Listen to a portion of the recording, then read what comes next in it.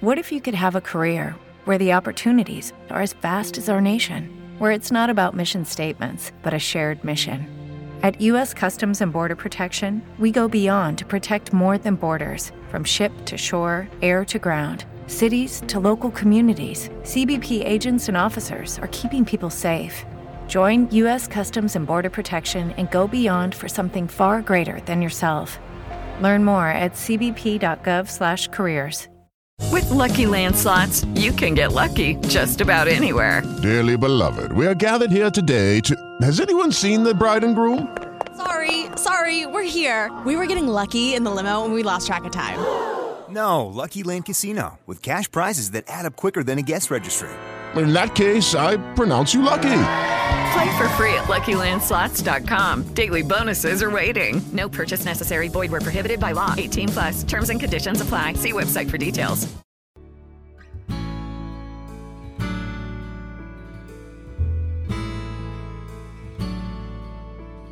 Hi, I'm Medium Kareen.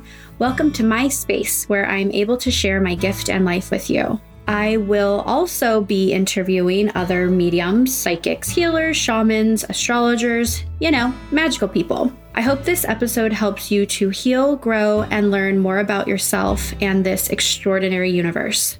Enjoy.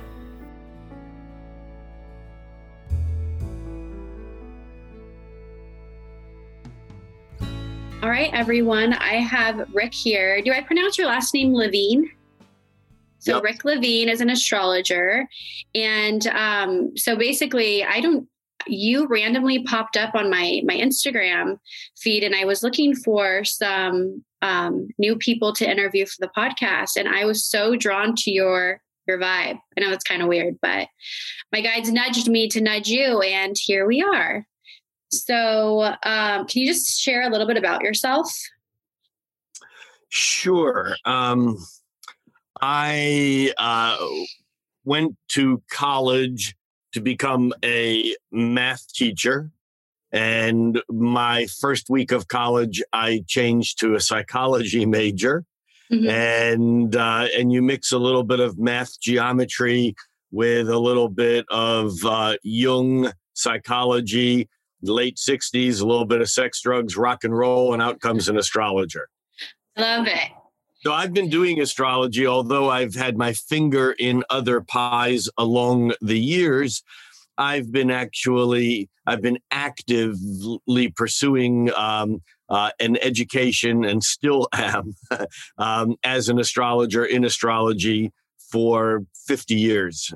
So it's been my life path, my life work. In the early, about 1999, I, with a partner, began one of the first serious astrology websites. We were publishing, at our heyday, we were publishing about 40 to 50 new articles a month written by competent astrologers. And it was quite an operation. It was like the .com, and then it, went away when the money went away. And then after that, I co-authored 8 years of books, mass market books for Barnes and Noble, called, the astrology was called The Astrology Guide Your Year Ahead. And I've been writing a daily horoscope column for, pushing just 20 years now. And that for many years was read by 10 to 20 million people a day. It was one of the most widely read, maybe the most widely read column on the internet. And I've since scaled that back, and I still write a daily astrology blog, but I'm not writing for each of the 12 signs. I'm spending most of my time these days. I see some clients, but I'm spending most of my time teaching, doing educational videos, and working to help promote the professional side of astrology. I love that. So I guess would say I didn't believe in astrology, even though I'm a medium and I talk to dead people. I didn't know that it could be so detailed. So I didn't believe in it until a friend gifted me a reading. And this man basically described my childhood in incredible detail by just looking at my birth chart. Yeah. Well, astrology is a magnificent crutch. there are those people who are gifted and can get the information directly off the airwaves. No question about it at all. Those people do exist. Astrology for many people is a mechanical science, but most people that practice astrology these days understand that it is a gateway, and it actually is a tool that really works as a metaphysical crutch. It allows one to speak with some certainty, although there is no certainty in the universe. Right. It allows one to speak with some certainty when talking about energies. Ultimately, astrology is a language of energy interaction. There's no language that I know of that is 100% devoted to understanding the nature of interactional energy dynamics. Right. I think that a lot of people aren't aware of how incredibly descriptive and accurate it can be. I think the issue, though, is it's a language. And so if somebody wants to learn about it, where do they begin? I think I get caught up. There's, I think, 12 houses, and then I get very confused. I have ADD. And so then I just give up. So can you, for those of us out there that want to learn more about it, where do we start? Well, it's like, where do you start to become a nuclear physicist? The illusion is that astrology is just something that one can learn overnight. And quite frankly, although I've been actively engaged in study of astrology for decades and still am, I'm learning more about it week by week now than I was when I began learning about it. That's how deep and wide the subject is. There's really no end to it. So when people think it's complicated, it's as complicated as life. But on the other hand, there is a simplicity to it also, and ultimately it is based upon on sacred geometry, on the mathematics of dividing things by 1, 2, 3, 4, and so on. You divide a cycle or a circle by 4, and you get the 4 elements: fire, earth, air, water, which comes from the Greek tradition. You divide things by 3, and you get another division called modalities, which is like beginning, middle, and end, or in astrology, it's cardinal, fixed, mutable. You divide things by 2, you get polarity, which is like positive and negative, or in and out, or male and female. And you divide things by 12 and you get the zodiac. So the astrology that we moderners practice is really a way of dividing a circle or a cycle into 12 parts, and each part has its own descriptive nature. Aries is the first sign, so it's about beginnings. Pisces is the 12th sign. It's about endings. Libra is the 7th sign. It's halfway through. So it's about the reflection of those beginnings or relationships. And it's impossible really to teach astrology in 5 or 10 or 20 minutes or even an hour. I just got done teaching a 5-week course on the fundamentals of astrology through Astrology Hub. And you can find out about that by going to astrologyhub.com/foundations. And then I did a level 2 course, and now people want a level 3 course, because there is no end to it. But the fact of the matter is that in, for example, my level 1 course, one can get a pretty good foundation of understanding what it is and how it works. And in its most simple form, astrology is based upon planets, signs, houses, and aspects. Those are the 4 pieces of the language. The planets are what we see in the sky. And yet we astrologers use the word planets like the Greeks would. The word planeta is a Greek word meaning wanderer. And so anything that's up there in the sky that moves, that wanders, is called a planet. So we refer to the sun and the moon and Mercury, Venus, Mars, Jupiter, Saturn, Uranus, Neptune, and Pluto, and a few other things. And we map those planets, but we map them into signs. Okay. Planets are the type of energy. Mars is physical energy. It's the warrior. Venus is loving energy. Mercury is communication energy. Each planet has its own story, its own archetype. There are literally books written on each of these different planets. One can pick a planet and probably find 20 books about it. So that's how deep and wide the mythology and archetypes are.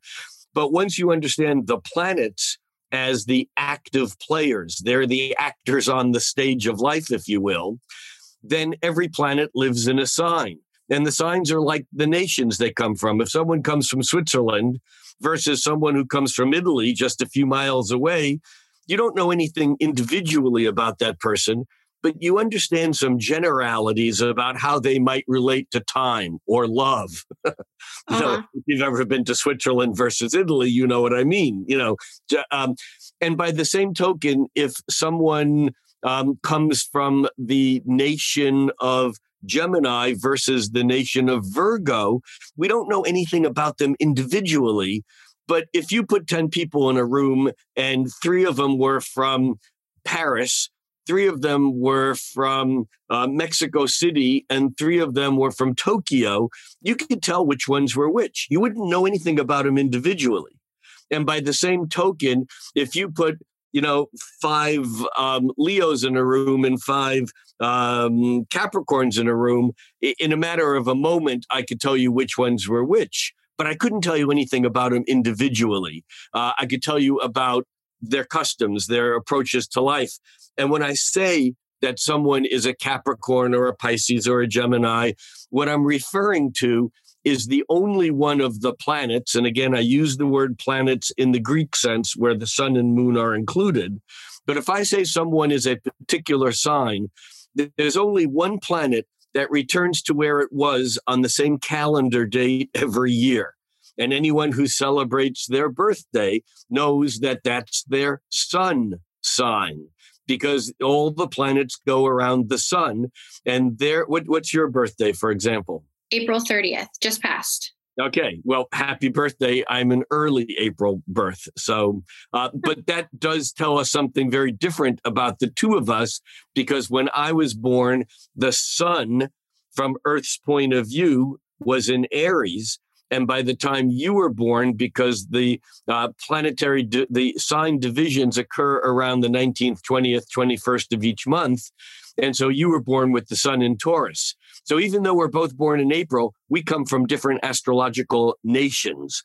Aries is much more fiery and into starting things, where Taurus is much more determined and plodding and into the touch, taste, feel. I always think of Taurus as the people who, if you can't, if it's not real, they don't want anything to do with it. Even though you may be a psychic medium, for you, that is very real. And I'm not saying that for you pejoratively, meaning that it's not real, that for some people that might sound like woo-woo, but for you, there's nothing out there about that. That's about as real as you walking around your car and kicking the tires. It just, that's the way it is, because a Taurus is not interested in conjecture. It's interested in the way things are. But here's the thing. We can say you're a Taurus and I'm an Aries, but that's only our relationship from the Earth to the sun. Meanwhile, the moon is going around the Earth once a month.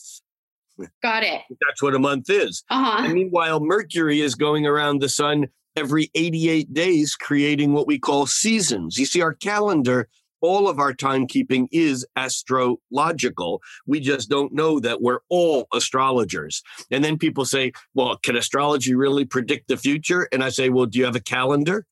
Are you doing something next Tuesday at 4:30 p.m.? Well, you're predicting the future, and you're using astrology to do it. You don't even know it, because the spin of the Earth once every 24 hours that makes a day and a night is an astrological rhythm. And in fact, the 7 days of the week are based upon the 7 visible planets. There's Saturn Day, Sun Day, Moon Day, and then you need to go to the romantic languages, to get Venus, to get Mars Day, Tuesday, Woden's Day, Wednesday, Thor's Day, Jupiter's Day, Thursday, and Freyr's Day. Freyr, the Norwegian goddess of love. So that would be, excuse me, that would be Venus Day. So the point is, we're all astrologers. We just don't know it. So we have the planets. They're the active players. Okay. We have the signs. Those are the nations or the clothing that they wear. That's their customs. Mars, which is physical energy. If Mars is in Gemini, that might be someone who's very fast and agile on their feet and physically kind of restless and always moving, because Gemini is a sign that's always moving.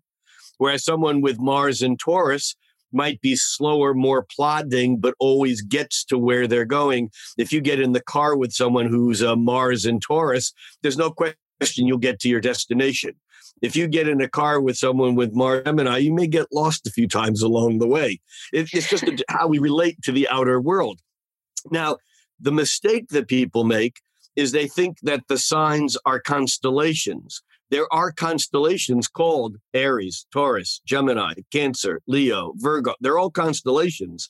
But we modern astrologers use a zodiac that's based upon our seasons and not the constellations.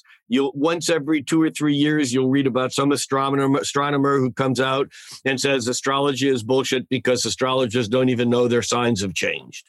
Well, they're referring to something very specific called the precession of the equinox. It's a technical thing. I don't want to dig on it. Okay. But astrologers discovered this 2,000 years ago, and astronomers use it as a way to say astrologers are making stuff up.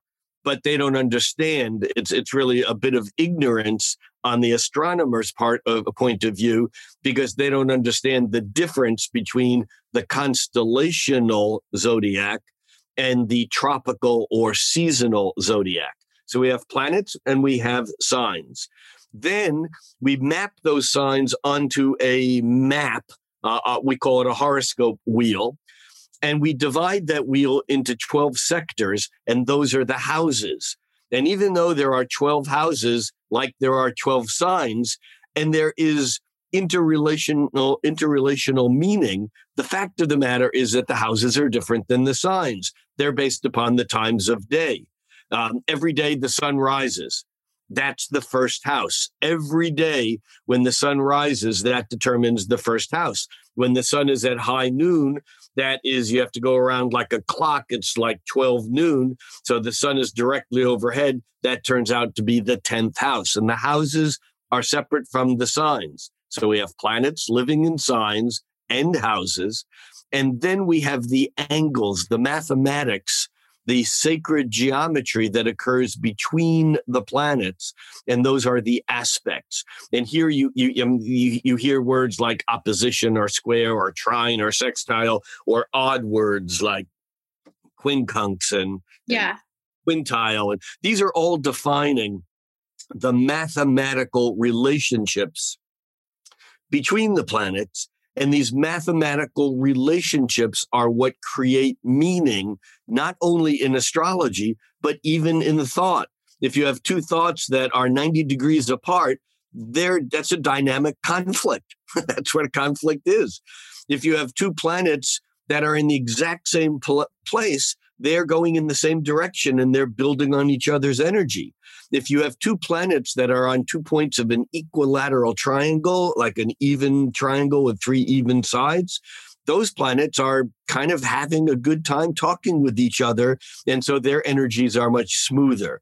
And so we use the geometry of aspects to understand how all these different fragmented energies of each of the planets in each of the signs and each of the houses all talk to each other. So yes, it's complicated and yet exquisitely simple, both at the same time. I love it. So we have the sun sign, the moon sign, and the rising sign. What are the difference between, I know the sun sign is like what you had said, it's the one that, right. But is the moon sign more of like the emotional aspects of your life? Yeah. And just to be clear, most people refer to the sun sign, moon sign, and rising sign as the big three. But in some charts, your Mercury sign is more important than anything else, or your Venus sign, or your Mars sign, or your Jupiter sign, or your Uranus sign, or Saturn sign, or Neptune sign, or Pluto. In other words, all the planets have signs. Now, the big three, the sun, moon, and rising, is a good way to start. If you're just stepping into astrology, there are many sites that you can go to and put in your birth date, place, and time. Your sun sign is almost always knowable unless you're born close to the edge between two signs. And the Latin word for edge is cusp. Mm-hmm. And so if you're born on the cusp, you may not know whether you're a Scorpio or Sagittarius because there's an edge between the two of them. But the edges between signs cut like razor blades. And so, meaning that you fall on one side or the other. There's no wishy-washiness, except our calendar is sloppy because you have 365 days in a year, and 12 divides into 360 evenly. And so so our calendar is around the edges between the signs. There's always this 1 or 2 or 3 day variance. But knowing your birth date and the time of day and the latitude and longitude, which really means what city were you born in, city and country, a computer can calculate this in a matter of milliseconds, and all the other planets. And knowing your sun sign, which most people know, and your moon sign, which you can't know unless you have a computer do the calculation, because the moon moves about 1 degree every 2 hours, which means that the moon goes through 30 degrees of a sign in about 2.25 days. Got it. Which means that you can't know, you can be a Taurus with the moon in any one of 12 signs. You don't know until you do the calculation. And then you add the time of day that is corrected to latitude and longitude and daylight savings time. And that determines the relationship between the sun and the horizon. Were you born at day with the sun above the horizon? Or were you born at night with the sun below the horizon? And creating that exact angle between the sun and the eastern horizon. The eastern horizon is where the sun rises every day. That determines your rising sign. So without knowing your time of day and your place of birth, you cannot know your rising sign. So your sun sign is who you are.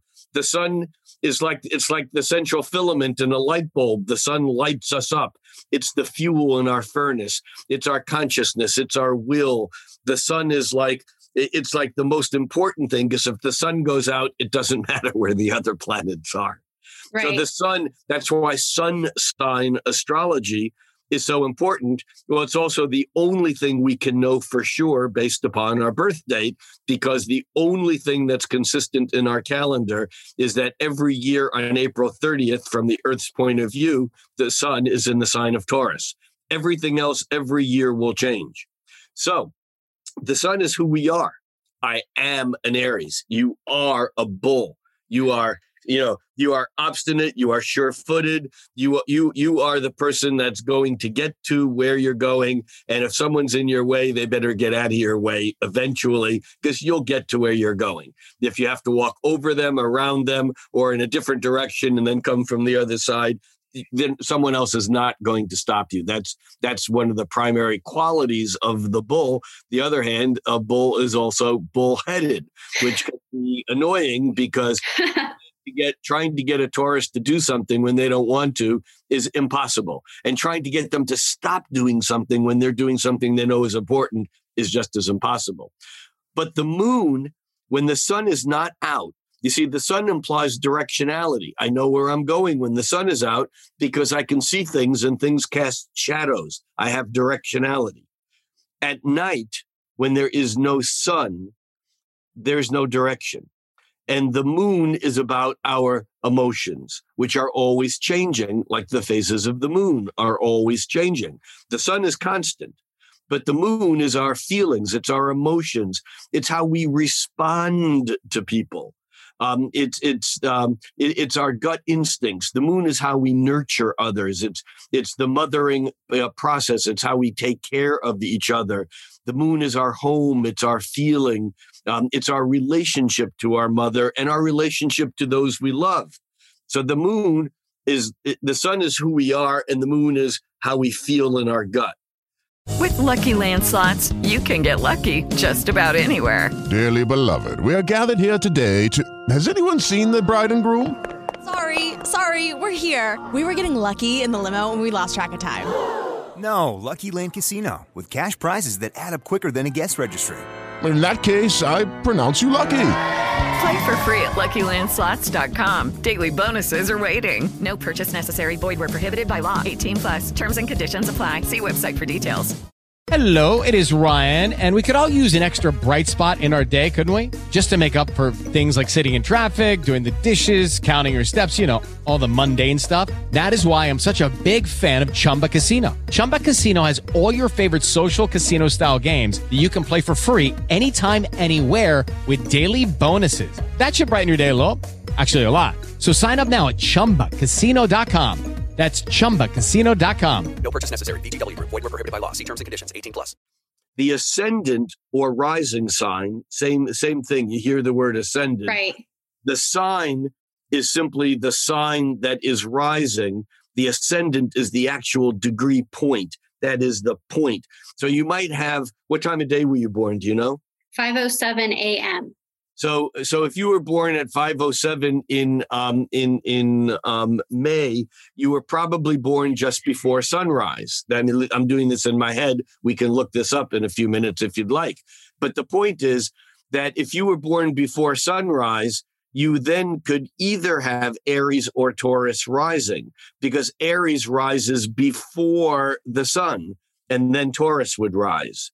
So I did my birth chart, and I don't see the rising sign, but I do. My moon sign is Sagittarius. But it'll show the ascendant. I don't see it. It says North Node, Pluto, Neptune, Uranus, Saturn, Jupiter, Mars, Venus, Mercury, Moon, Sun. All right. Give me your birth date. 4/30/1983. 4/30/1983. And the time of day you said was 5 what? 07. 5:07. And what city were you born in? San Diego, California. You haven't gotten far from the tree. No, I did. And then I went to Portland actually for college. And then I came back to San Diego because I could not handle that weather out there. Got it. Well, you undoubtedly, absolutely, for sure, no question about it, have Aries rising, which is what, when I did it in my head, that I know that the sun had not yet risen. So you would have either had Aries or Taurus rising. So what this tells me, and yes, the chart that I'm looking at, it shows that you have the moon in Sagittarius. But interestingly enough, that although you're a Taurus, with Mars, we talked earlier about, I gave the example of Mars and Taurus about, driving, sure-footed and getting to where one is going, that when you were born, unquestionably, that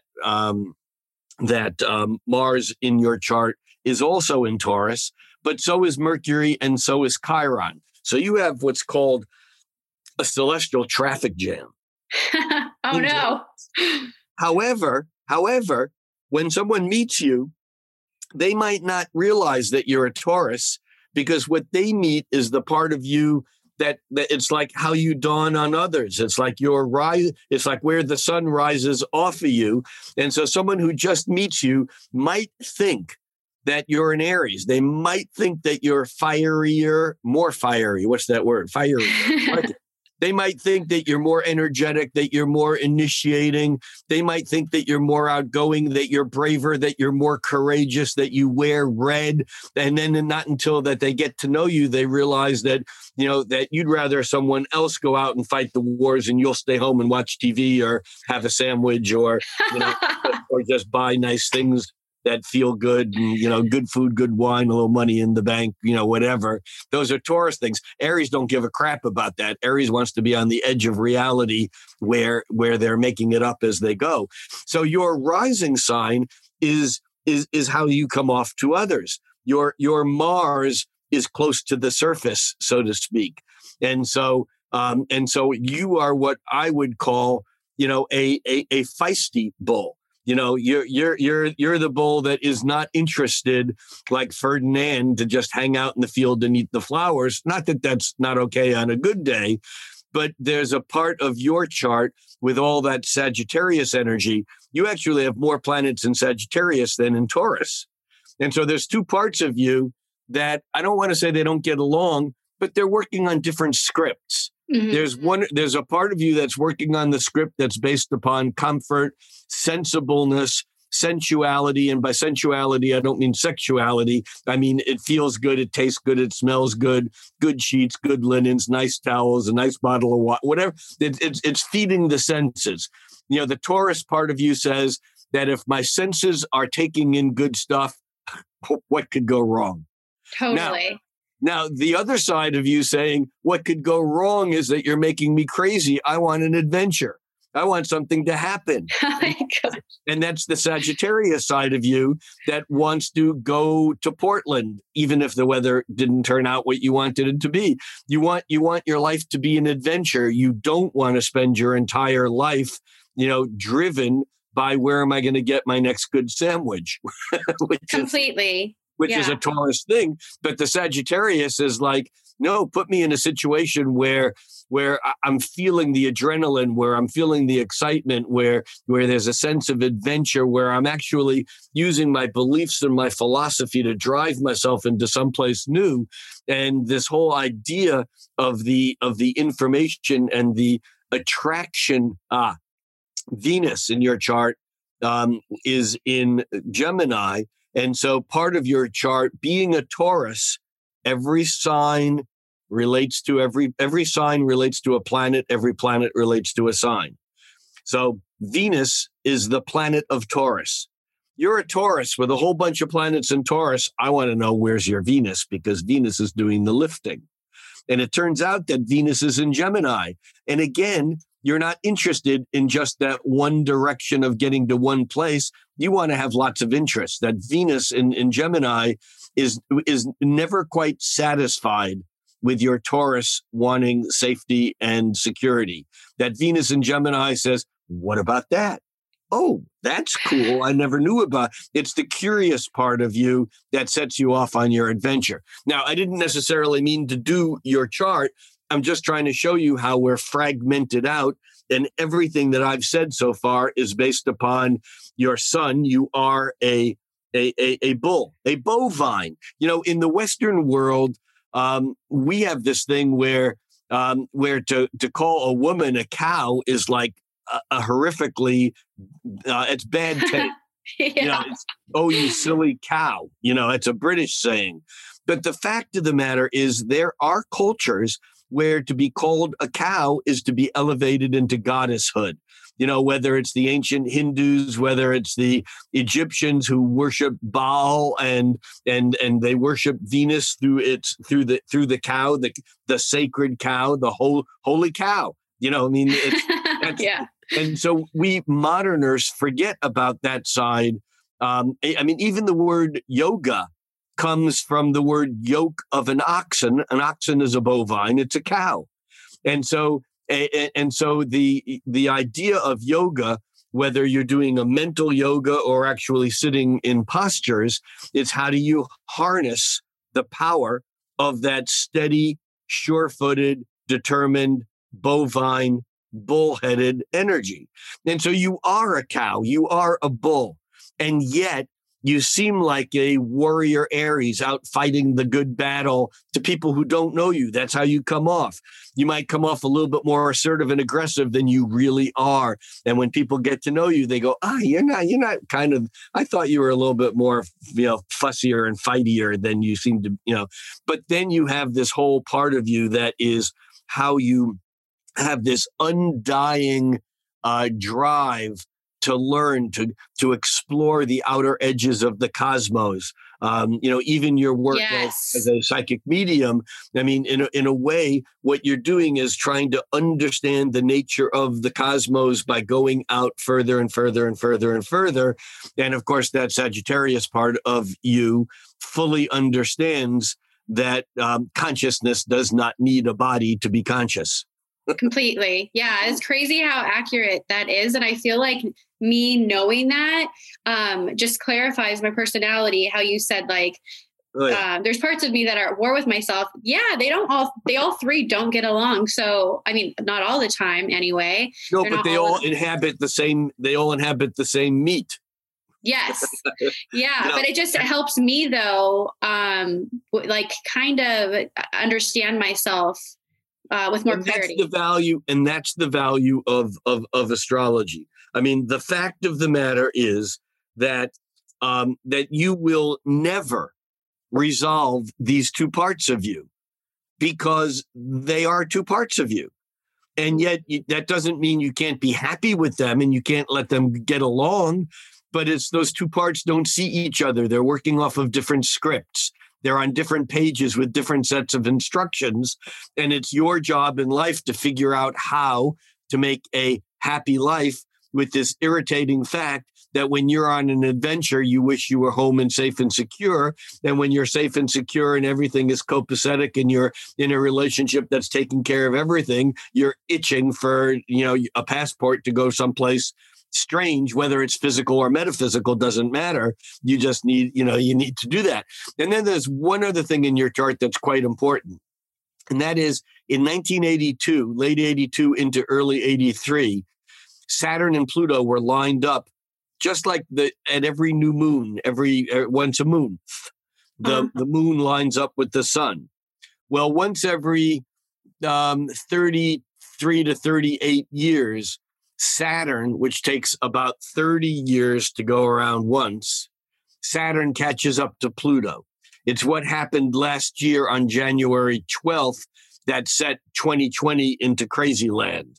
Saturn lined up with Pluto. When Saturn lines up with Pluto in the real world, every 35 years or so, we go through these struggles of redefining boundaries. Whether it was the beginning of World War I, whether it was in 1947, within a few days of India and Pakistan being given independence from the British Empire and other things, that was a Saturn-Pluto alignment. In 1982-83, there was the war in Lebanon. Israel invaded Lebanon, and there was the Falkland Island War, which was not a big war on our map, but it was between England and Argentina. And so you were born at this time when Saturn and Pluto were aligned, which kind of gives you this deep, I want to call it controlled fission. It's like a nuclear power that is deeper than what drives on the surface. And it basically tells me that I would much rather have you as a friend than as an enemy. It may take a bit to get pushed. But once someone falls into that, they've screwed with you one too many times, it's like the nuclear weaponry comes out. It's like you can be pushed to that place. But you always carry that much deeper, intense, slow burn that ties you to other worlds, other times, other places that is just inarguable. It's just a serious part of you. Yeah, that's so true. And it's funny because I had a reading at the beginning of this year. It was Vedic astrology. But she had brought that up and she had kept saying how rare my chart was, to the point where it was like creeping her out. And then it creeped me out. I'm like, what's wrong with me? Why are you making me feel this way? But she said I had a bunch of stelliums. Yeah. Yeah. And just for the record, I think that when an astrologer looks at a chart and says it's creeping them out, that astrologer needs to get some counseling. Yeah. No, I mean, see, when someone hears the astrologer talking, they don't hear the astrologer talking. They hear the cosmos speaking. And one of the things that I spend a lot of my waking hours doing is teaching astrologers how to be astrologers. This is, It's a significant part of my professional life. And when I hear an astrologer doing that, I don't care whether they're practicing Western, modern, tropical, what we call tropical astrology, or Vedic, which is sidereal. It's based on the stars. Incidentally, because of the wobble of the Earth, Vedic astrology, which uses a star-based system, versus modern Western astrology, which uses a seasonal-based system. And the two systems actually continue to separate from one another because of the wobble of the Earth. I don't want to explain the technical part of it, but what that means is that although you're a Taurus in modern Western astrology, in the what's called Jyotish or Vedic or Hindu Indian astrology, you would be an Aries because the signs are different. However, the relationship between the planets themselves stay the same. And here's the punchline. The astrological word stellium means 3 or more planets in the same sign. And you have 4 planets in Taurus, and you have 4 planets in Sagittarius. So yes, your chart is unusual that you have these 2 strong areas of focus that are kind of that can't see each other, that are on these different pages. If that creeps an astrologer out, they need to get counseling. Yeah, it's kind of like being a medium. I would never put my spin on whatever's coming through from spirit.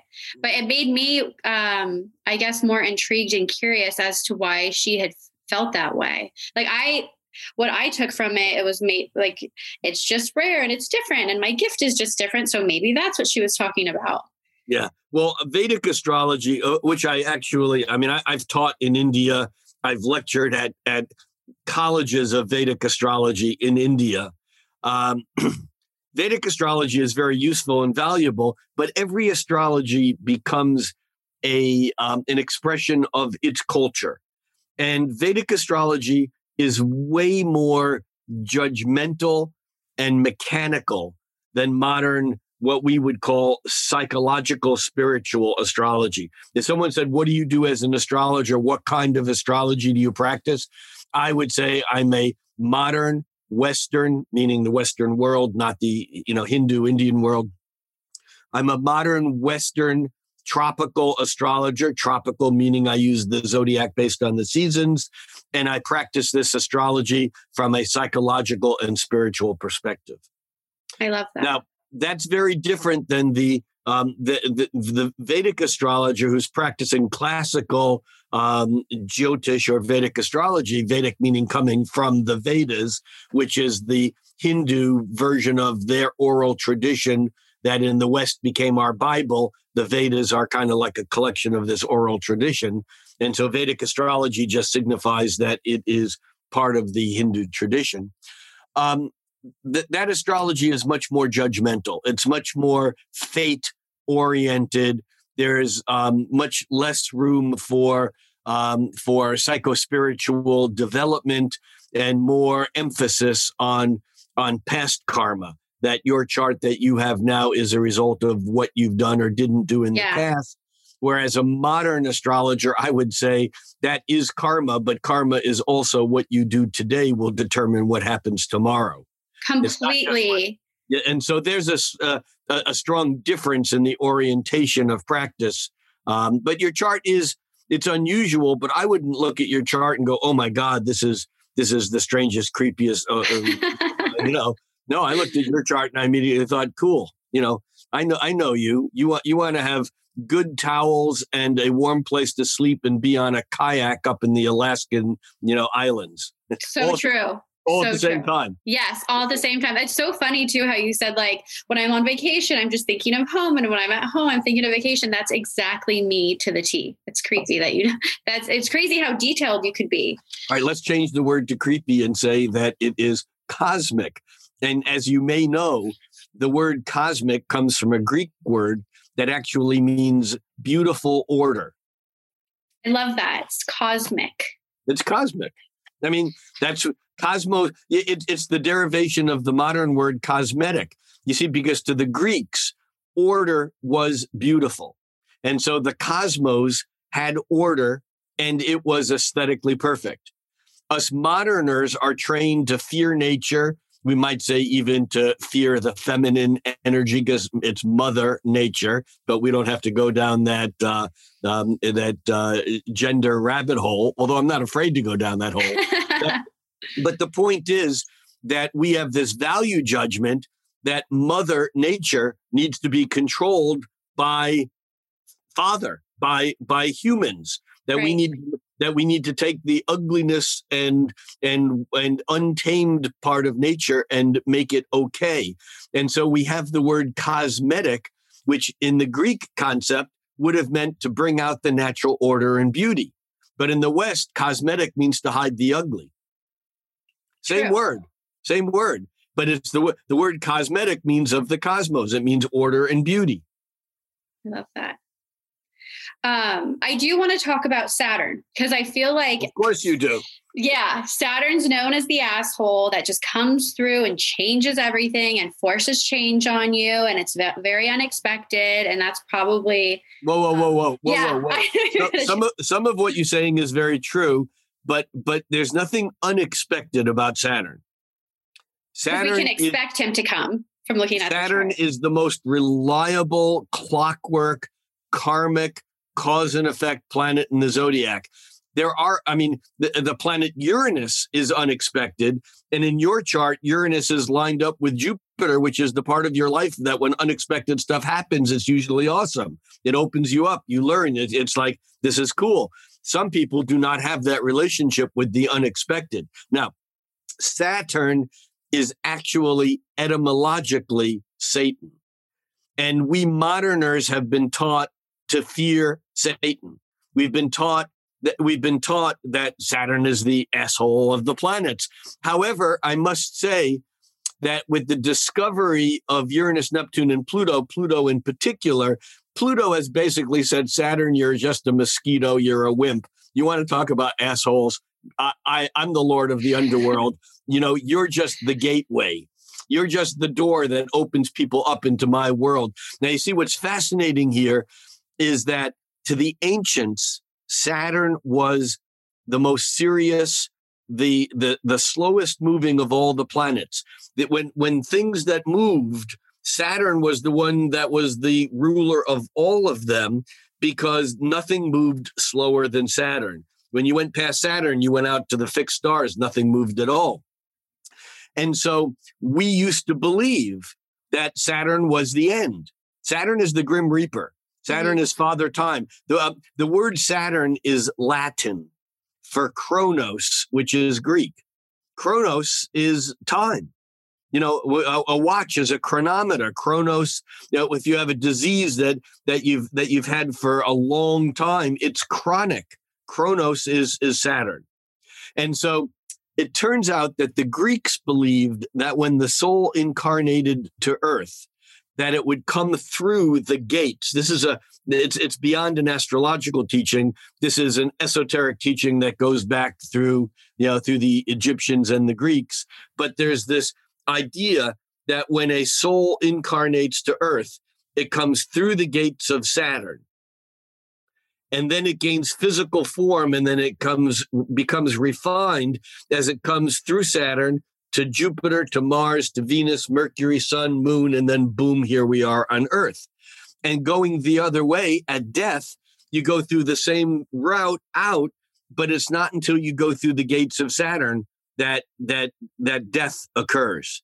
Now, again, we moderners, and I say we moderners here, I mean you and me, because there are people who live contemporaneously with us, who I would not call moderners, who still believe that Saturn is the end.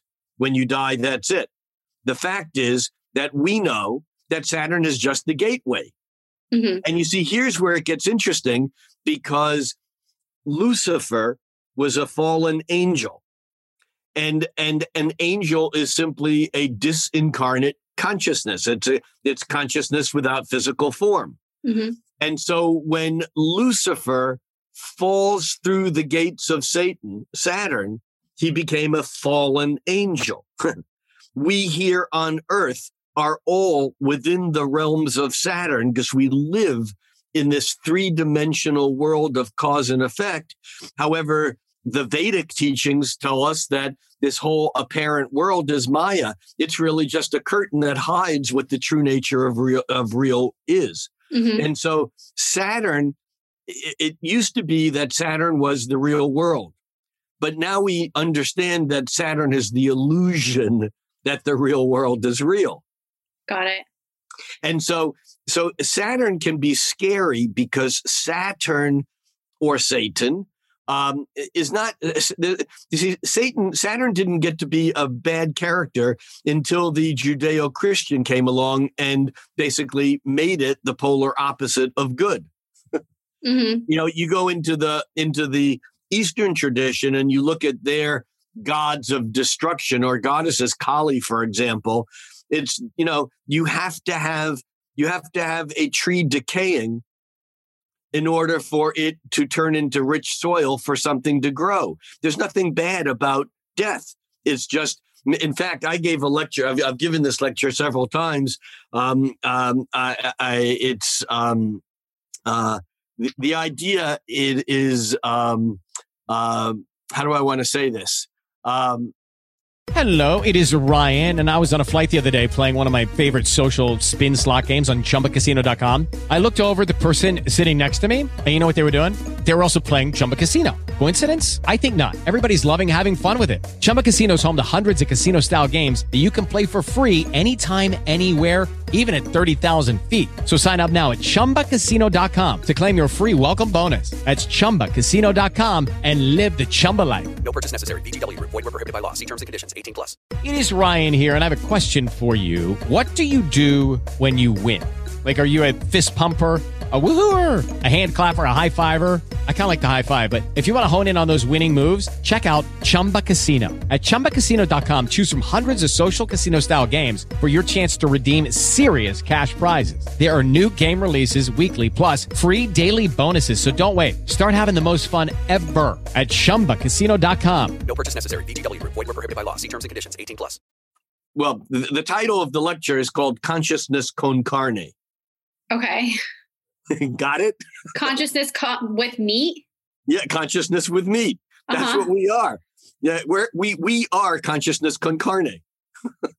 Oh, because our meat and then the consciousness is inside of the meat. That's right. That's right. But most people think that our meat created consciousness when it's exactly the other way around. Correct. I mean, I know you know this by what I know you do.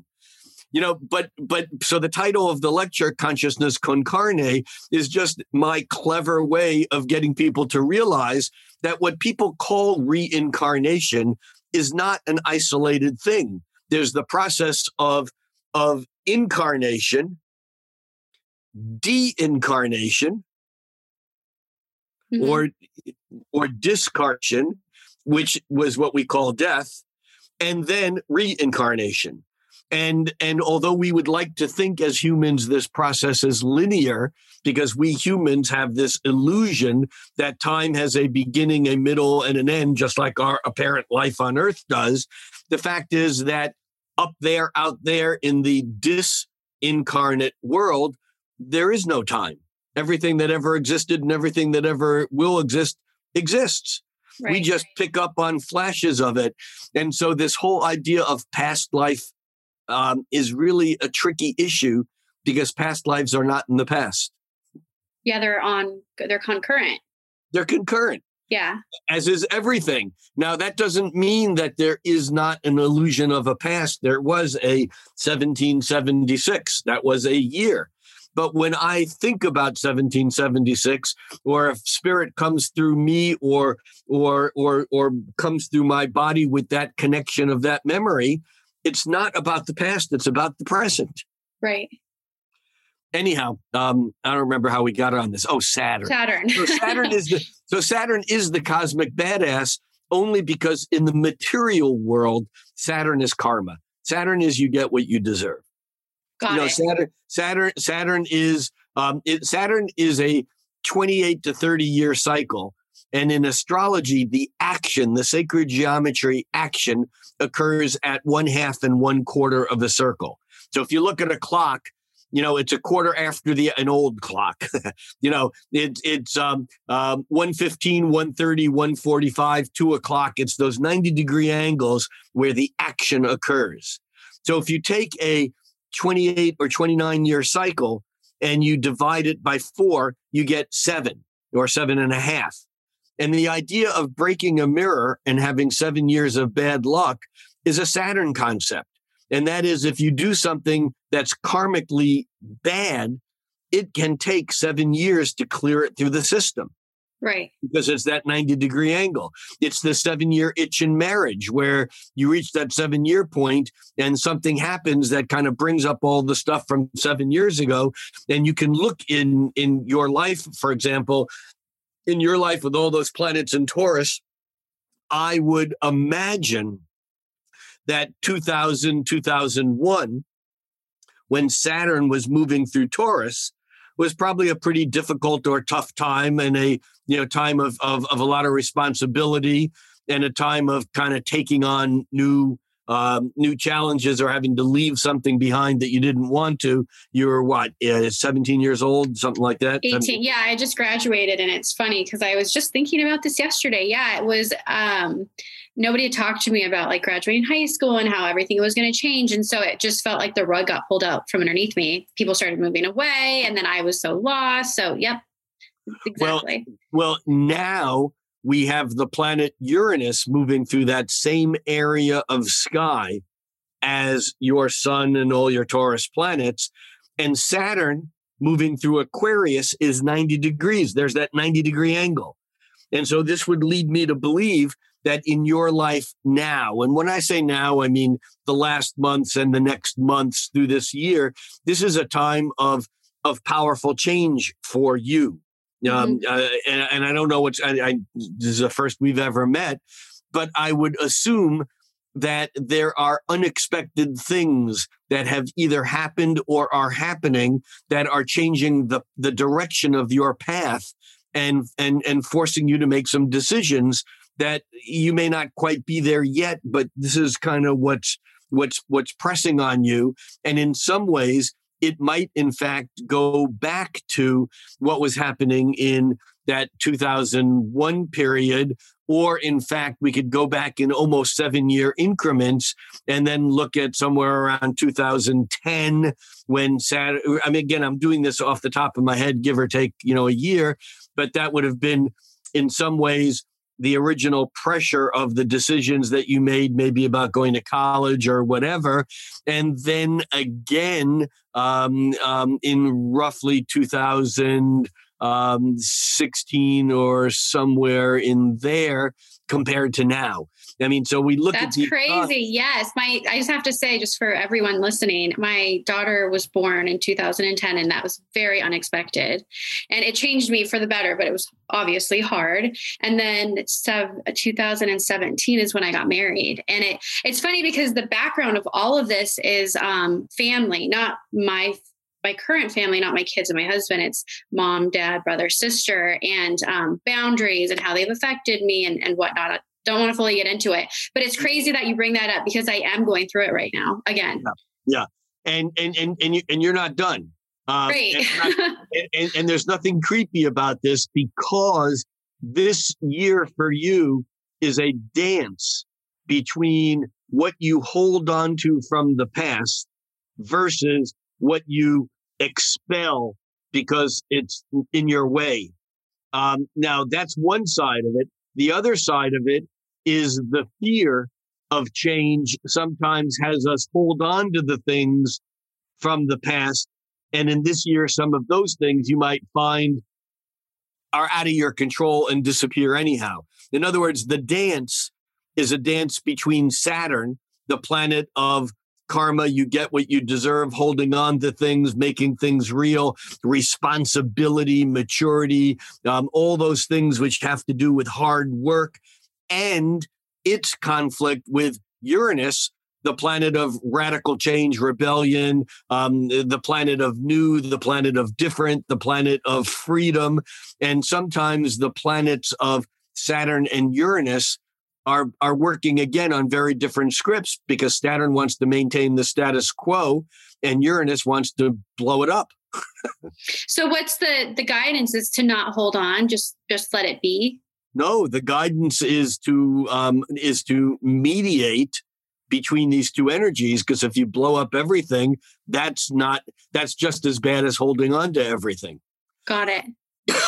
It's just being aware that you are in this state of heightened conflict or stress between the dance between the old and the new. What do you do about it? You breathe. You move through it, and the way you'd move through it. The illusion is that astrology tells us what to do. That's just bullshit. That, yeah. anyone who goes to any reader for the tell me what to do, I would say don't go to that reader again. It's not the reader's job or the psychic's job or the astrologer's job to make decisions for others. It's their job to basically help them paint a picture of the energies or of the guidance that's coming through. But it's not, as I'm sure you know, in doing this kind of work, there is no place for ego. It's not about me. One astrologer in your situation might say, well, I don't want to lose my family, my security, my husband, my home, my city of origin, my job. Make your list, whatever it is. I'm going to do whatever I need to hold on to all those things. And someone else might say, I'm bored of all these things. It's time to change them all up. Where's the dynamite and where can I lean on it? And I just want to get rid of everything. Now, I'm not saying either one of those routes are the correct route, because often what happens is that we learn, instead of going off in search for something new, the unpredictable, radical, explosive side of Uranus, often the question becomes, how do I animate or put new life into the structures that have become a bit boring? Mm-hmm. It's not about external stuff. It's about how I move in, as again, I'm sure it's about how I move in the metaphysical world. How do I frame this? How do I reanimate or reinvigorate my life to make it feel new? It doesn't mean I have to go to South America, for 3 years, or to India and sit in a cave. Totally. I love how you said breathe through it, because that resonates more than anything, where you're just observing as things happen. And if you need to make a decision, you make a decision. But for the most part, I feel like the players in our life do a lot of the work for us. Well, that's how my situation has been. Right. But the advantage again here of using astrology is it's like if you got in your car to, let's say, to drive to New Orleans. And let's say you wanted to avoid interstates. You got in your car, you would never find your way to New Orleans unless you had a map. Mm-hmm. Or you might eventually, by stopping at every, gas station or little town and asking for directions, how do I get to, I don't know where New Orleans is, but I know Texas is that way. Okay, I'll go that way for a bit. In other words, but a map wouldn't tell you where you are going. A map would give you the lay of the land. So when you got to the various intersections, you could then make choices, your choices. Astrology is just a map of time. That's all it is, instead of a map of space. So instead of knowing where you're going, astrology knows when you're going.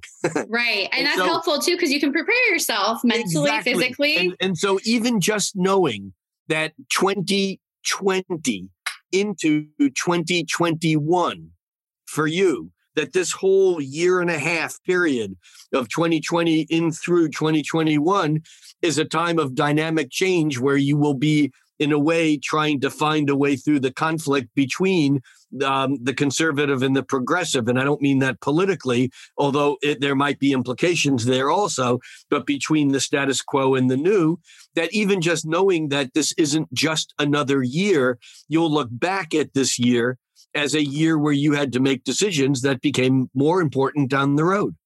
I completely agree. And honestly, what's so helpful is how you brought up 2001, 2010. It's like the same feeling is there from like basically when shit hit the fan. So it's like, oh, this is so familiar. Like I don't feel so lost. Edna St. Vincent Millay, American poet, wrote, "Life is not one thing after another. It's the same damn thing over and over again." Isn't that the truth? And that's astrology. Now we come back to the original discussion of astrology is basically the study of cycles. And it's about corresponding those cycles to the movements of a variety of planets, including Saturn, which in some ways is the most reliable because Saturn is a 28 to 30 year. It's actually 29 and a half years. And so Saturn is a planet that moves slowly enough that it's serious, and yet it moves fast enough that we get to experience 2 or 3 Saturn cycles in our lifetime. And so when Saturn returns to where it was when we were born, like the sun does every year on our birthday is simply a sun return. Mm-hmm. The Saturn return occurs roughly at age 29 to 30. And that's a time in our life where we have to grow up. That's when shit gets hard. It's like climbing to the top of the mountain. Once you're at the top of the mountain, it's easy because you pick your way down. Mm-hmm. But those last few hundred yards getting to the top of the mountain, that 28 and a half, 29 and a quarter, 29 and a half, 29, those years can be really tough because we don't realize that we have a high level of free will operating in our lives at that point in time. But intuitively, we know that the decisions that we're making are going to impact us for a long time. So we feel the pressure of having to make decisions, but we don't really know why or what those decisions are. And yet once we make those decisions and get through the Saturn return, we're now 30, 31, all of a sudden, it's not that everything is easy, but we've picked our path. We don't have to be concerned about what general direction you're going in because you're going that way. You can change your mind, but you're not going to be able to climb back up to the top of the mountain and go down the other way. Right. It's such a good analogy. So that's why Saturn is so significant, because Saturn becomes the planet that is absolutely reliable in helping us understand the mechanics of our life in general. Got it. So the next thing and last thing I want to discuss, well, 2 things. I wanted to touch on Mercury and going into retrograde. I feel like that's the most common astrological event that people are aware of. And a lot of people see it as bad. And yeah, I feel like sometimes I've experienced a bad Mercury retrograde, but correct me if I'm wrong, but I feel like Mercury going into retrograde is a time of reflection. Yeah, it's actually a lot simpler than that. We get a lot of things in modern astrology that are handed down to us from a very long tradition that is not only to the Vedas on the Indian side, but in the Western side goes back to the origins of the modern astrology in the Egyptian, Northern Africa, and then in the Greek, Roman period of time, and then through the Arab kind of in the early, 5, 6, 7, 800s. And life was very different then. There was no such thing as personal growth. Mm-hmm. There was no such thing. You were born into life and you did what you had to do and you died. Right. And therefore, there was no such thing as individual charts. People didn't get their charts done. The only people who got their charts done were emperors and kings and queens and popes, because their charts reflected a larger mass, because your individual chart didn't matter. It didn't, whatever personal drama you were going through, you were basically raised in this. And then if you were a woman, you were sold off, with a dowry, and someone else had to take the burden of you and then raise your kids. If you were a man, you basically took whatever your father's role was and stepped into that. Maybe were drafted into the military for a few years, but then you came back to your village. There was no, I think I'm going to move to Portland and go to college. I mean, that wasn't. And so the retrograde thing like other things in astrology, often come with good, bad labels. There is nothing inherently bad about any retrograde. Now, Mercury retrograde is the most known and talked about, but all the real planets, when I say real, I mean not including the sun and the moon, but Mercury, Venus, Mars, Jupiter, Saturn, Uranus, Neptune, and Pluto all go retrograde. Mm-hmm. It's just that what retrograde is, okay, so imagine you're in a train and Amtrak, and you're going down this this wide open valley, and you see off in the distance mountains, and you see against those mountains another train track with a train on it, but it's a freight train and it's going slower than you. And you're looking out of your Amtrak window, and you can see the train against the mountains is going less fast than you, because you can see it against the mountains. The mountains are a frame of reference. You can see that train's moving forward, but not very fast. Mm-hmm. Now imagine these two tracks come closer and closer and closer together until they're side by side, kind of like being in a subway in a big city. And now all of a sudden you look out the window and there's a train right next to you, and it looks for a moment like it's going backwards. And then you realize you're just passing it. It's not going as fast as you. Mm-hmm. You know what I'm talking about? Completely, yeah. Okay. We can have it sometimes sitting at a traffic light when someone else is driving, and they take their foot off the gas, or off the brake very gently, and we begin moving forward. And for a second, it looks like the car next to us is going backwards. It's like, that's what retrograde is. It's a loss of perspective. Got it. Every planet goes retrograde when it gets as close to the Earth as it can get in its regular cycle. So Mercury, which is close to the sun, basically 3 times a year, it catches up to Earth, which means that it comes between the Earth and the sun, which means it gets closer to Earth. And it looks like it goes backwards. Planets don't really go backwards. It's what we call apparent motion. So when planets are moving apparently retrograde, they are closer to Earth than they are at other times in their cycle. Planets are like radio stations. If you have a 70,000 watt radio station next door to you, it doesn't matter what station you're tuning your radio to. It's going to come in on every damn channel. Mm-hmm. But if a radio station is far away and you know it's there, you might have to tune really carefully for it. Mm-hmm. So imagine the radio station of Mercury, your intellect, your mind, how you communicate. Mercury has to do with the interchange of back and forth. Imagine Mercury all of a sudden going from normal to being turned up so loud that the feedback is so loud that nothing else is coming through. It's like driving on a freeway and all of a sudden you're in 11 lanes of traffic in LA at rush hour. Got it. Or it's like driving over a bridge that's meant to handle, 2 lanes of traffic. And all of a sudden there's 6 or 7 lanes stuffed into that same area. And there's so much weight on the bridge collapses. Right. It's like wires heat up and fray. And so I'm not saying there are no difficulties associated with Mercury retrograde, but the difficulties that we associate with Mercury retrograde are because our communication channels are falling apart.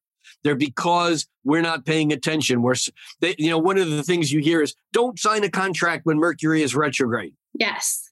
Mercury is retrograde almost a third of the year. I mean, well, it's about 3 weeks at a time, 3 times a year. So it's about 2.5, about 2 months a year.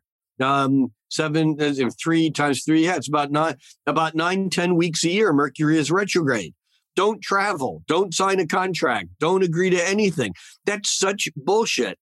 But what happens is that when Mercury is retrograde, we feel a heightened sense of urgency, because it's like back to that freeway in rush hour in LA. We realize, oh my God, we're going to miss our interview. And oh my God, look, my gas tank is on nearly empty. I thought I had plenty of gas to get there, but I've been sitting in traffic now for an hour. I better get off the freeway and get gas. And so you get over 6 lanes and finally get off the freeway, but it's LA. You're on some other freeway and who knows where you're going now. And you do this 3 or 4 times until you're totally screwed up and you miss your appointment, you miss your job, and you run out of gas. Mm-hmm. It's because you panicked. Right. It's because you weren't prepared. Mercury retrograde in itself can be reflective, but more than anything, it increases the flow of energy. It increases the flow of intellectual thinking. You know how they cure an ADD? Well, you mentioned that you were ADD. Mm-hmm. So in modern times, the pharmaceutical cure is basically to give someone who is suffering from some sort of ADD, ADHD, whatever you want to label it. They give them a drug that is an amphetamine-based substance, like Ritalin, for example. I mean, Right. I know they're Adderall, whatever. But these drugs are like amphetamines. And what do? They take someone who is hyperactive or hypersensorial, and they give them a drug that makes them even more active or more sensorial to the point that it shuts down. That's what happens with a retrograde planet. Is imagine again being a child to a farmer 500 years ago, and you have this Mercury retrograde in your chart that you want to learn to read and write, and you're jealous of or envious of your older brother who's going into the priesthood because he's going to get to study and to learn things, and meanwhile you just have to prepare to have kids, and it pisses you off. Yeah. And so often what happens with a retrograde planet is we're forced culturally to shut down energy. And when we shut down energy and it doesn't express, that energy then appears in projected form. It appears outside of us like it's not us. And therefore, that becomes problematic. I mean, this is the origin of the Freudian Jungian concept of projection. That which we do not express, that which we suppress or repress, actually gets us. And so retrograde planets can create difficulties. Lucky Land Casino, asking people, what's the weirdest place you've gotten lucky? Lucky? In line at the deli, I guess? Aha, in my dentist's office. More than once, actually. Do I have to say? Yes, you do. In the car before my kids' PTA meeting. Really? Yes. Excuse me, what's the weirdest place you've gotten lucky? I never win and tell. Well, there you have it. You can get lucky anywhere, playing at LuckyLandSlots.com. Play for free right now. Are you feeling lucky? No purchase necessary. Void where prohibited by law. 18+. Terms and conditions apply. See website for details. But they're not difficult. And especially in modern times, if you have retrograde planets, your Jupiter, Uranus, and Neptune are all retrograde. In fact, and your Saturn and your Pluto, all your outer planets are retrograde. They're only difficult if you can't figure out a way to plug into those larger depersonal, apersonal, those larger energies beyond yourself. Sounds like you do that. It doesn't mean it's without problems, but all those retrograde planets are indicative of those energies being louder. And it's how do you use them? Otherwise, they shut down. I like that, though, because it is being louder, because when Mercury goes into retrograde, I feel like what you had said, whatever we repress and whatnot, but we're meant to deal with what's repressed. And so if exactly pushing shit down. The classic thing is the guy who Mercury turns retrograde, he realizes that his car is getting old and decides he's going to buy a new car. So he's going to go out and look for a new car. Mm-hmm. And the first day he's out looking, he goes to a car lot and he sees this nearly new but slightly used purple Porsche that the lot owner thinks is such an unusual car that he's willing to give this guy just this most amazing deal ever. And the guy goes, "That's incredible. I would pay twice as much for this. I'll just take it." And the guy buys this purple Porsche. And on the way home, he realizes, what the fuck am I going to do with my wife and dog and kids? You know, that's a Mercury retrograde decision. It's the wisdom of Mercury retrograde is not don't sign a contract. It's read the damn contract. Have your attorney look at the contract. Don't rush into it and just think that it's so urgent that you need to do something without ever even processing or thinking about it. Think things through. That's what it means. The reflective. Yeah. Yeah, I love that. Okay, and my last question for you is, what can we expect this year astrologically? Have you looked that far ahead? Oh, yeah. Is this year? Well, is there any? It's my job. Is there any way to predict when like the COVID stuff isn't going to be as crazy, when things are going to become more peaceful? I would say that whether it's COVID related or whether it's, look, this is a very deep and wide rabbit hole, and I'm going to be careful about what I'm going to say, but COVID is not the pandemic. The pandemic is fear. COVID is the primary symptom. I agree with you. And it's just like when you go to a modern doctor, a Western trained doctor, they don't give a crap of what the cause of the disease is. They treat and eliminate the symptom. Correct. And the problem is that we as a culture, and it's beyond just the United States, but the United States is maybe, has the lead point in this. We are not interested in dealing with solutions to problems. We're interested in symptom removal, which is why there's so much energy about making the symptom of COVID going away rather than dealing with the pandemic of fear. And the pandemic of fear of the larger culture, interestingly enough, is a macrocosmic reflection of the same thing that you're going through this year, because it involves the same two planets. Mm-hmm. It involves Saturn, the status quo, the make America great again, go back to the past, hold on to the status quo, what Freud would have called infantile regression. Under pressure, we want to go back to, when we were a baby and we're sucking at the breast and everything was perfect. Whether it was perfect or not, the image we have was that the past is better than the future. That's all Saturn stuff. It's all compression, contraction, get sealed, get serious, get real, pull in, hold on to what we have. In the sky, 90 degrees to that is the planet Uranus, the radical, revolutionary, progressive, move into the future, get microchipped, artificial reality.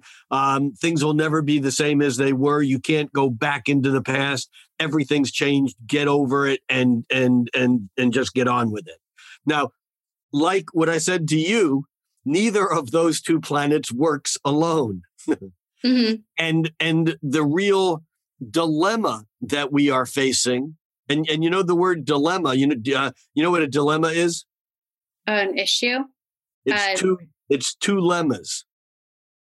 Two lemmas. I've never heard of that. Well, die is two. It's the same origin of duet or dipolar. So a dilemma is two lemmas. Okay. And of course, most people don't have a clue as to what a lemma is, but I do.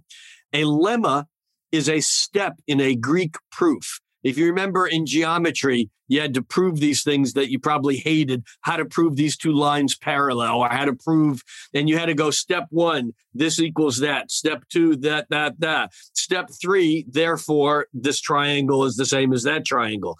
Each statement in a proof is called a lemma. Okay. When you get in a proof to a lemma that goes in two directions, that's problematic in trying to prove something, because that lemma is a dilemma. It goes in two directions. Okay. So our dilemma is that we have two truths going on. One is it's important to hold on to the status quo and the systems that exist. And 2, it's important to get rid of the systems that exist because they're not working anymore. Mm-hmm. That's what we're really facing. The whole COVID thing is very real. I'm not in any way pretending that there's not an issue there. I'm just pretending that I'm stating that this is a symptom, and that we have, like the governor of Florida has basically declared it illegal for a government or school to ask if someone has been vaccinated, and in fact has made it by executive decree, has basically opened up everything and has declared that there will be no documentation of who is vaccinated and who is not. Now, I'm not saying that as either I agree or disagree with him. Well, whatever. I'm just saying that this is a symptom of how wide the conflict and dilemma is. Right. We have people that are on differing we have people who believe different things about COVID, about abortion, about climate change, the list, about relationship rights, body sovereignty, gay rights, racism. I mean, the list is forever. But every one of those issues, you can pick any one of them. And when you come with your decision on what side you might fall of on that issue, there's 20 people who now assume that you've made a decision on all the other issues. Right. In other words, there's a complex political environment that entangles these issues in a way that they're not entangled. However, they all come down to, on some level, a fear of the conflict between Saturn, what is and what was, and Uranus as what could be. So this comes on the heels of maybe the most significant astrological year in modern history, and that is 2020, when there was a grouping of 3 planets in Capricorn, including that Saturn-Pluto that we talked about. And incidentally, the Saturn-Pluto exact date was January 12th, 2020. And it was on that date that the first mortality of COVID was announced and the genome was announced. But obviously there was more to 2020 than just COVID, because there was the whole political scene. There's the falling apart of the American electoral process, where you have 70% of the people of one of 2 major parties thinking that the election was a hoax and was rigged. And then you have the others saying, WTF, right. And again, I'm not here. My purpose is not to say one is right or wrong, although I believe if you're saying one is right and the other is wrong, but that's not my point. My point is that the 2 sides on most of these issues have nothing in common and have no dialogue they can have with the other side. Mm-hmm. And in a way, this now brings up the deeper sense of the root of this problem, and that is that a neurosis can be cured or managed through conversation, through therapy. Psychosis cannot.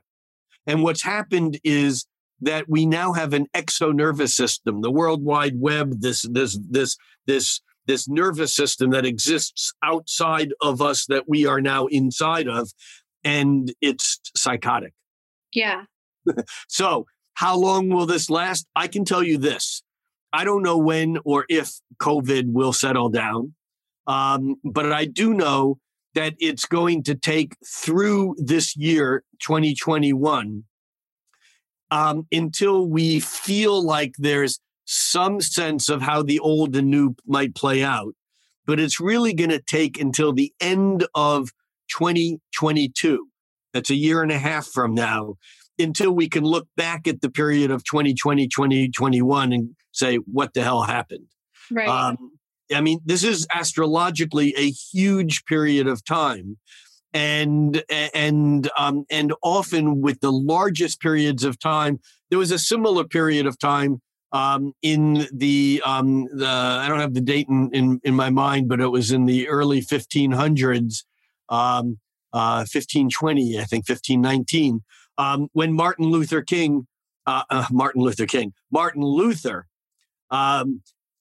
actually began what we call the Protestant Reformation by nailing these 99 theses, statements of truth on the wall of his church in Württemberg, Germany.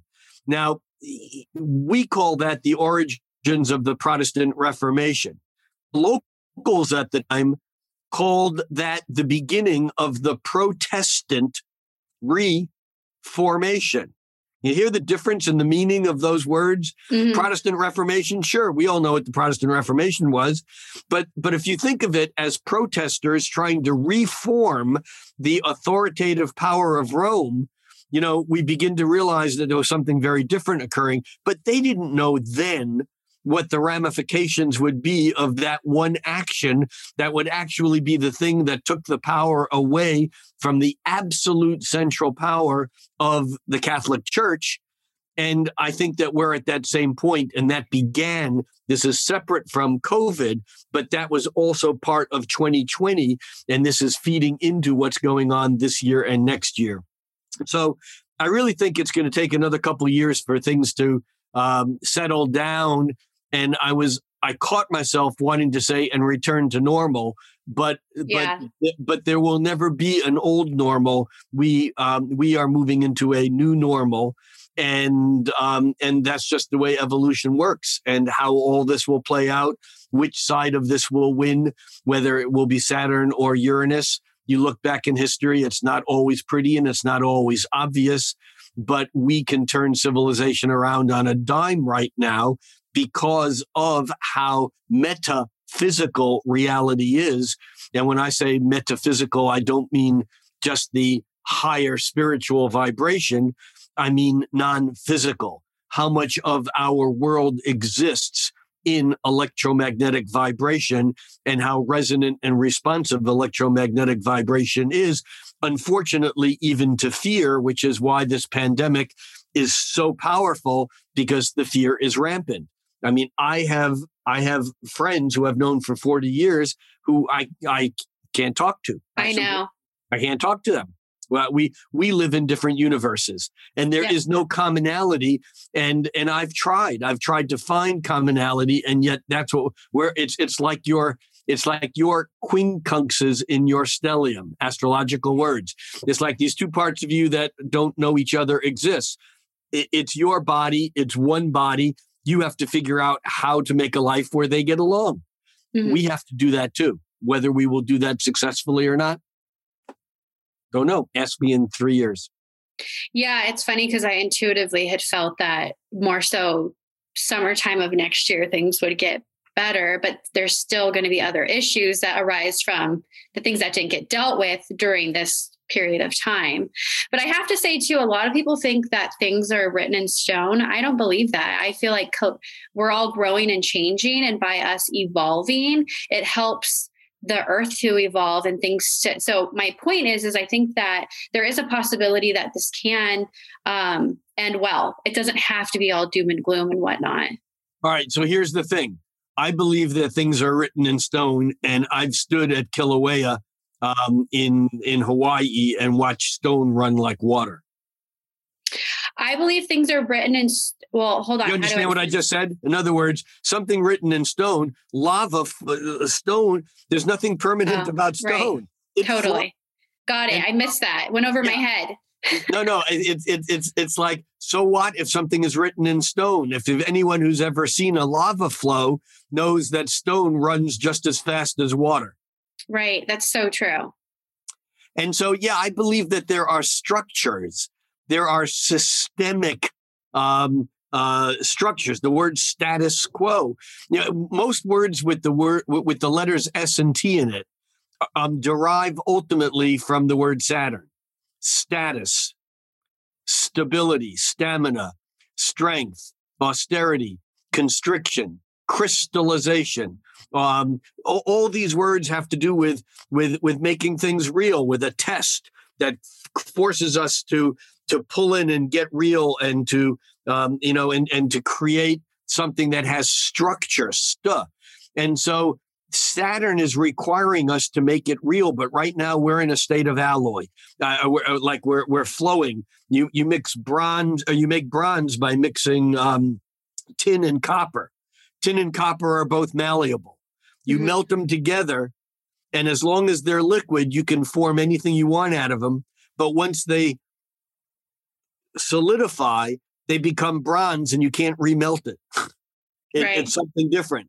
And we are in the state right now of this, of all those things that have been written in stone are melted and mixing with something else. And how will this solidify and reform? Well, that remains to be seen. I totally agree with you. I think that just because something is written in stone doesn't mean that evolution won't melt it and change it into something else. Right. There's always hope. That's my point.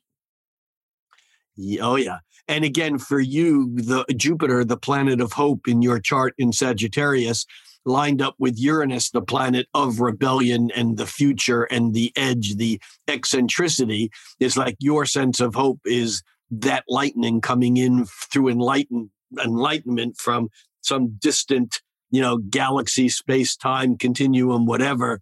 The weirder, the better. When I look at your chart, I think of Niels Bohr when saying quantum physics isn't stranger than you think. It's stranger than you can. It's stranger than you can think. And so I look at your chart and I go, yep, you're a Taurus, but your chart is stranger than people can think. That doesn't mean it's creepy. I love it. No, I love it. It just means that you're not satisfied with that Taurian status quo because you have a sense of that which is that hope in which lightning can strike and anything and everything can change in just that flash of awareness. Yes. And like today things can be one day and then tomorrow my life can be completely different. I've had that theme all throughout my life. And so I feel like that's the perfect description. Yep.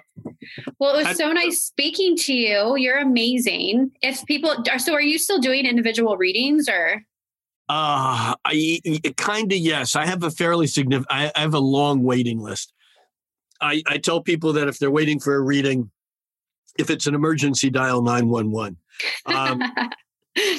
The people can get a hold of me through my email, which is rlevine, like Rick, rlevine at stariq.com. Star, like astrology, IQ, I think of it like smart astrology, stariq.com.